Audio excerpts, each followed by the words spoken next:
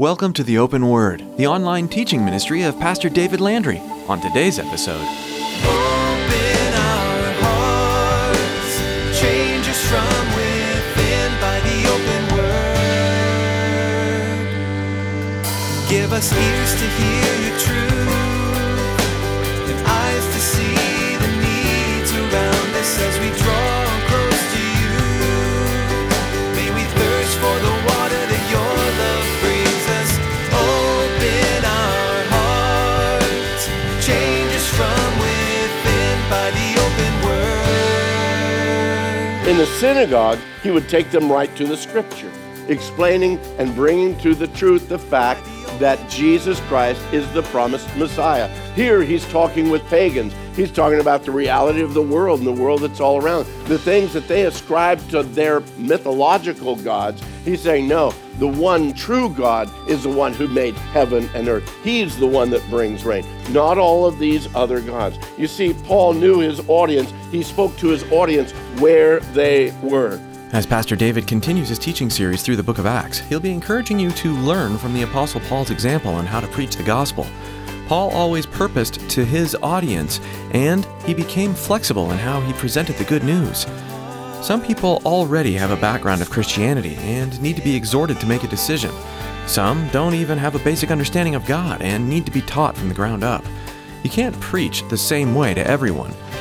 Now, here's Pastor David in the book of Acts chapter 14 as he continues his message, A Bold Determination. Open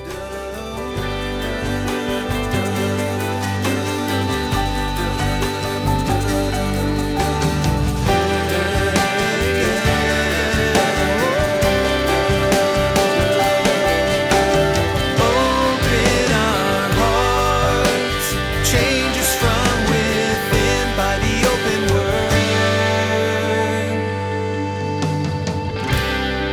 Now, some of your versions might say that Barnabas they called Jupiter and Paul they called Mercury. That's the Roman equal to the Greek gods. And again, they called Paul Hermes because he was the chief speaker. Now, in Greek mythology, Zeus, he was the powerful deity to the Greeks. He played a powerful part in the life of the Greek people. In ancient Greek mythology, he was the god of the sky, he was the god of lightning, thunder. He was also the god of law and order and justice.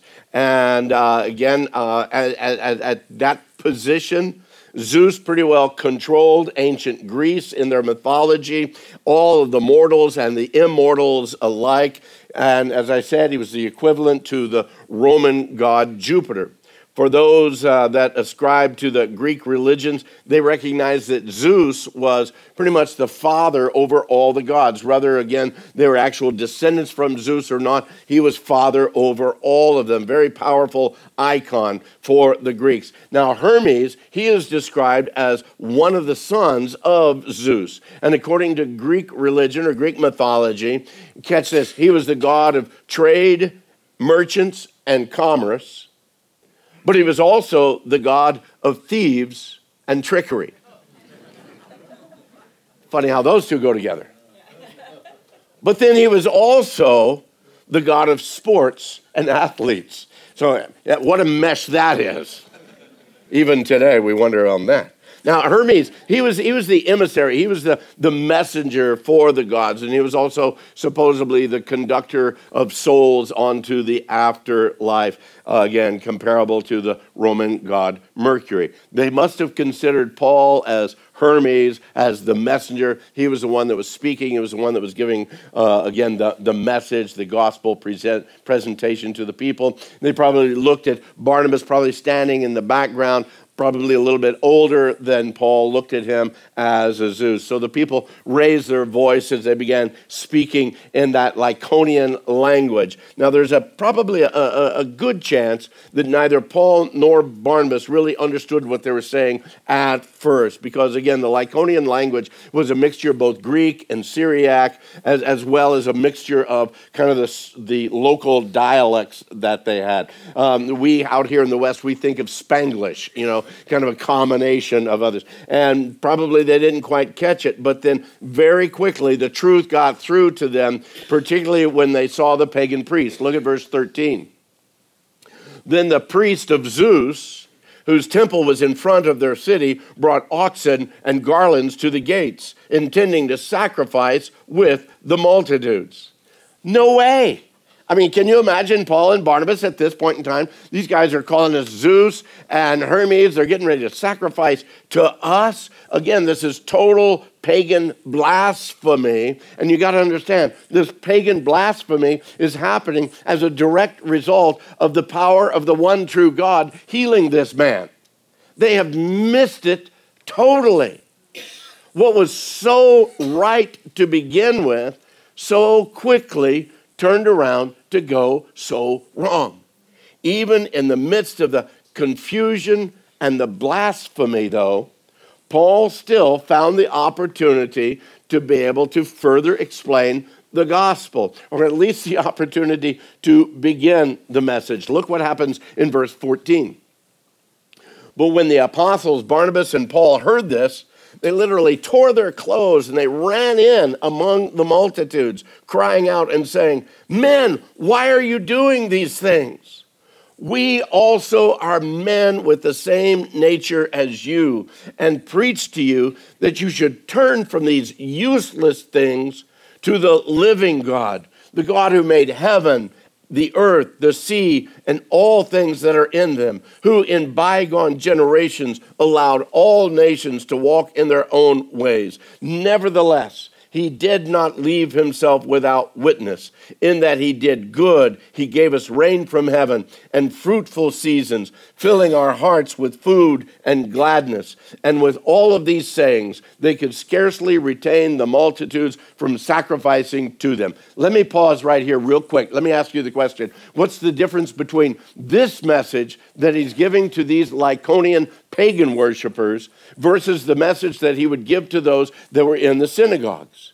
In the synagogues, he would take them right to the scripture, explaining and bringing to the truth the fact that Jesus Christ is the promised Messiah. Here, he's talking with pagans. He's talking about the reality of the world and the world that's all around. The things that they ascribe to their mythological gods, he's saying, no, the one true God is the one who made heaven and earth. He's the one that brings rain, not all of these other gods. You see, Paul knew his audience. He spoke to his audience where they were. What was bad, Paul is working to turn around for good. The problem is, the people still would not listen. They were so steeped in their pagan traditions that the message of the gospel just did not seem to be breaking through. They heard the words, but like many people, even today, when you and I share the faith of the hope that's found in faith in Jesus Christ, they just weren't listening. They just weren't listening. They had actually seen the supernatural hand of God in action. And yet they weren't willing to acknowledge that it was him. They were trying to force fit all of that into their pagan rituals, into their pagan understandings. And this gave then, because of all the confusion, we find out in a moment that the Jews who had come against Paul and the missionary team in Antioch, who had gone to Iconium, had now followed them down to Lystra. Look what it says down in verse 14. Then Jews from Antioch and Iconium came there, and having persuaded the multitudes, this time they did stone Paul, and they drug him out of the city, supposing him to be dead. In the sight of the people of Lystra, Paul and Barnabas moved from being gods to being demons. Those that, again, looked at them, they started worshiping these missionaries as deity, and yet they ended up stoning Paul as the worst of criminals would get that charge against them. It never ceases to amaze me how far into the darkness people will go when they're not willing to accept the truth. Beloved, all we need to do is look at our nation today. And when people reject the truth of God, they run helter-skelter, but as fast as they can go, into the darkness and into every unconceivable thing. Why? Because they will not accept the truth. And beloved, when you are blinded from the truth, every lie makes sense to you because you don't have anything to balance it with. The people of Lystra, they believed a lie and they didn't want to let it go. And because they denied the truth that was right in front of them, they stoned the Apostle Paul to death. Well, maybe not quite to death. We really don't know for sure. Whether or not he was dead really isn't that clear either way. He could have been unconscious. He could have been right on the brink of death. Or in one of the quotes from Princess Bride, he could have been mostly dead. Okay? We don't know for sure. One thing we do know, Paul tells the church in Corinth in 2 Corinthians, he says, I know a man in Christ who 14 years ago, whether in the body I do not know or out of the body I do not know, but God knows. He said, such a one was caught up to the third heaven. And I know such a man, whether in the body or out of the body, I don't know, but God knows. How he was caught up into paradise and he heard inexpressible words which are not lawful for a man to utter. Could this have been the time? Did Paul have that near-death experience at that point in time? We don't know. We don't know for certain, but whatever happened here in Lystra, these other brothers in Christ, they were concerned about Paul. They gathered around him. No doubt they were praying for his recovery. And look what it says in verse 20. They took him out of the city, left him for dead. However, when the disciples gathered around him, he rose up, went into the city? Are you kidding me? Paul, those were the guys that stoned you. He rose up, went into the city, and it wasn't until the next day that he departed with Barnabas to Derbe. Why in the world would you go back into that city? Because he was led by the Spirit of God. For the same reason that men like Jim Elliot would continue to go down to that Ecuadorian tribe, even after they had thrown spears at the airplane and tried to kill them. And then they got down on the ground to go and minister to these tribal people. And they killed Jim Elliot and the others on that missionary team. But that didn't stop the mission to those people, because others on that team kept coming back and kept coming back and kept coming back until the truth of the gospel penetrated even the leader of that group that killed Elliot and those other missionaries. And now he speaks even about the truth of the gospel and the boldness of the men like Jim Elliot and that team that continued on and the others that followed to share the hope of the gospel. How many times does it take for the gospel message to come into the life of an individual before they're ready to receive it? Just think of your own life. Maybe you came to Christ as a young person, a very young person. Maybe not. Maybe you were an adult. Maybe you had heard it time and time and time and time and time and a couple of more times again. And you still refused. You still turned against it. Maybe you spoke against it. Maybe you even blasphemed the Lord and the work of the Lord like these here in Lystra. But yet God in his love continued to work on your heart.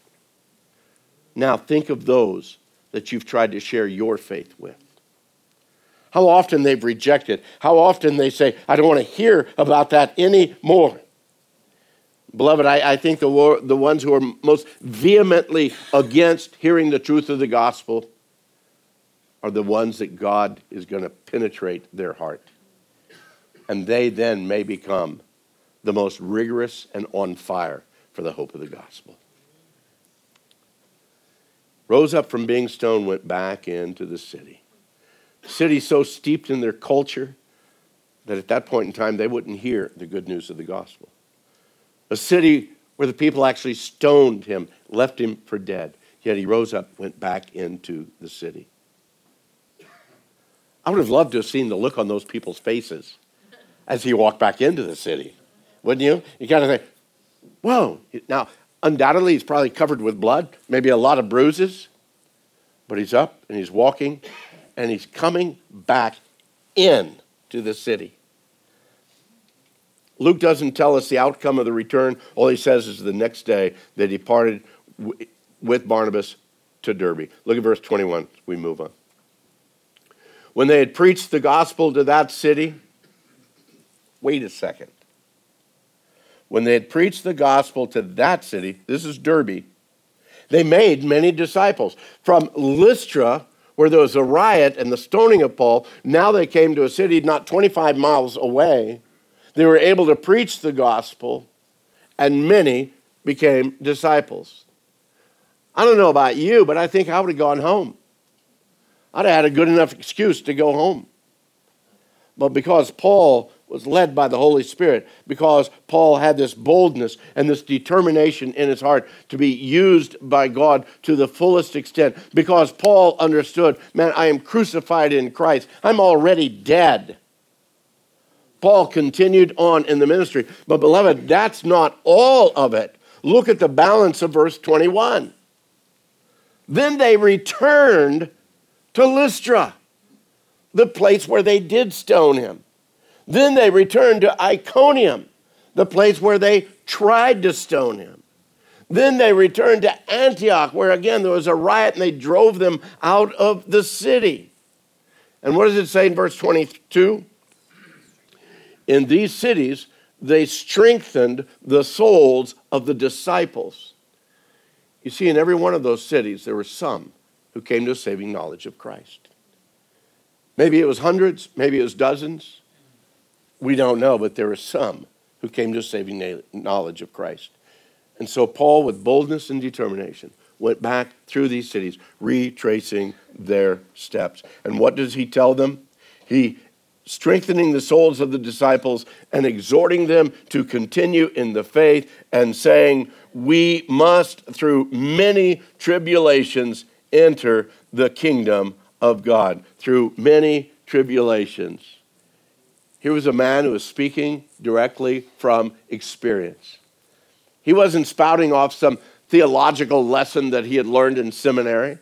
This wasn't just some book knowledge that he was sharing with them.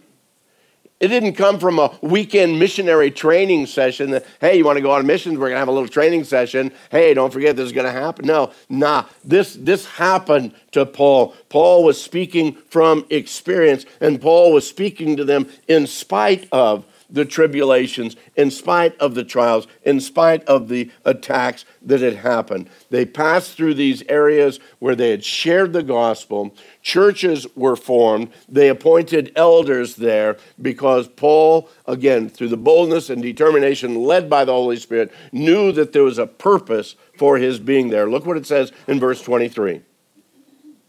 So when they appointed elders in every church, prayed with fasting, they commended them to the Lord in whom they had believed. And after they had passed through Pisidia, they came to Pamphylia. These are two regions. The regions of Pisidia, that's where Antioch was, and the region of Pamphylia. Now, when they had preached the word in Perga, that's the city where they first came to, that when we first came there, Luke didn't say anything. Now they're preaching the word there. They then went down to another city, one they hadn't even been to yet, Attalia. Again, a different route, but Paul was continually proclaiming the message of the gospel. He hasn't slowed down one bit, even after the stoning. Verse 26. Now there they sailed to Antioch, going back to Antioch of Syria, where the church had anointed them and sent them out by the Holy Spirit. They had sailed back to Antioch, where they had been commended to the grace of God for the work which they had completed. Now, when they had come and gathered the church together, they reported all that God had done with them and all that he had opened the door of faith to the Gentiles. So they stayed there a long time with the disciples. They went back, in essence, home, back to the home church, shared their missionary experience, how God had moved and worked, and they stayed there a long time. That's the end of the first missionary journey. The unfortunate thing is the reception of the church by the time they get back down to Jerusalem. We find out that the church is divided on this whole thing, again, of Gentiles coming to faith in Christ. The issue of religious pride, the issue of ignorance still working within the church. And yet that did not slow down or hinder the work of the gospel moving through the Apostle Paul and even Barnabas, and we'll get into those as we get into chapter 15. I want Rachel and the team, if they would, to come up right now. But let me close this with a couple of thoughts. For you and I, in our lives in Christ, to be effective for the work of the ministry, for the kingdom of God, we are not called to be silent disciples. We are not called to be silent followers of Jesus Christ. Our lives, yes, need to display it in every aspect. But also, beloved, that we be praying and asking the Lord to give us opportunity to share the reality of our faith with someone.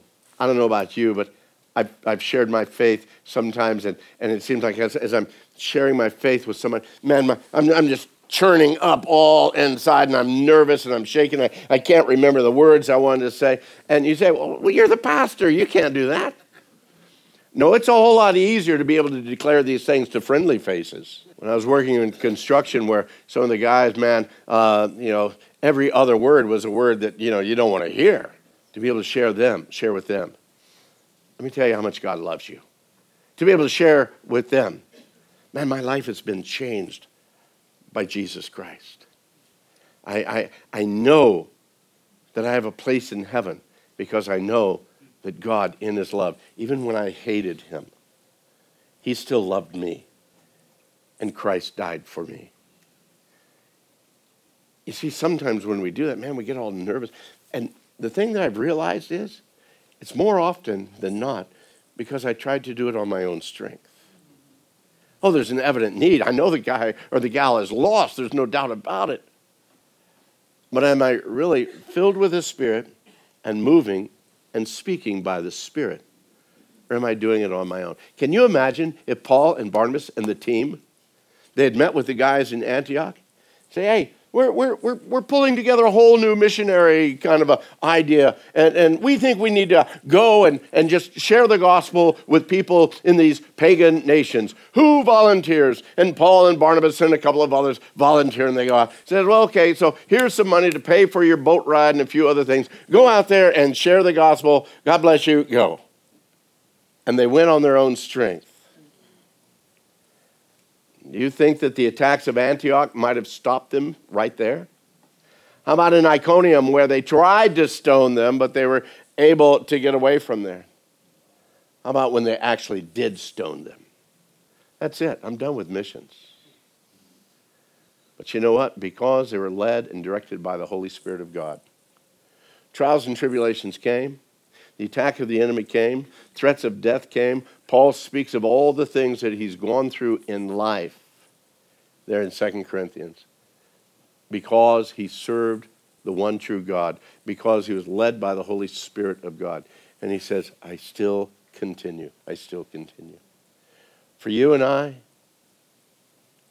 to ask, to plead with, Lord, fill me with your Spirit, that I might be able to share the hope of the gospel with my next door neighbor. Open our hearts, change us from within by the open word. Thank you for joining us today on the Open Word. Acts is such an interesting book about the early church and how people engaged with their newfound faith, and then spread that good news to their region and the entire world. If you're new to the Bible and are unsure what this newfound faith is, you can learn more about a man named Jesus who came to save you. He came as the Son of God to save you from your sins. These early disciples in the book of Acts were elated to share with everyone what Jesus had done for each of them. They wanted others to know that kind of love too. If you want to understand this more fully, we'd like you to know that here at the Open Word, we're here for you and we're praying for you. If you have some questions, please give us a call at 520-836-9676. We'd also like to encourage you to find a church and begin attending regularly. If you live in Casa Grande, we'd love for you to come visit us. The Open Word is a ministry of Calvary Chapel, Casa Grande, and we meet every Saturday at 6:30 p.m. and Sunday at 9 and 11 a.m. You're welcome to join us for a time of worship and Bible study and a time to get to know other believers and find support.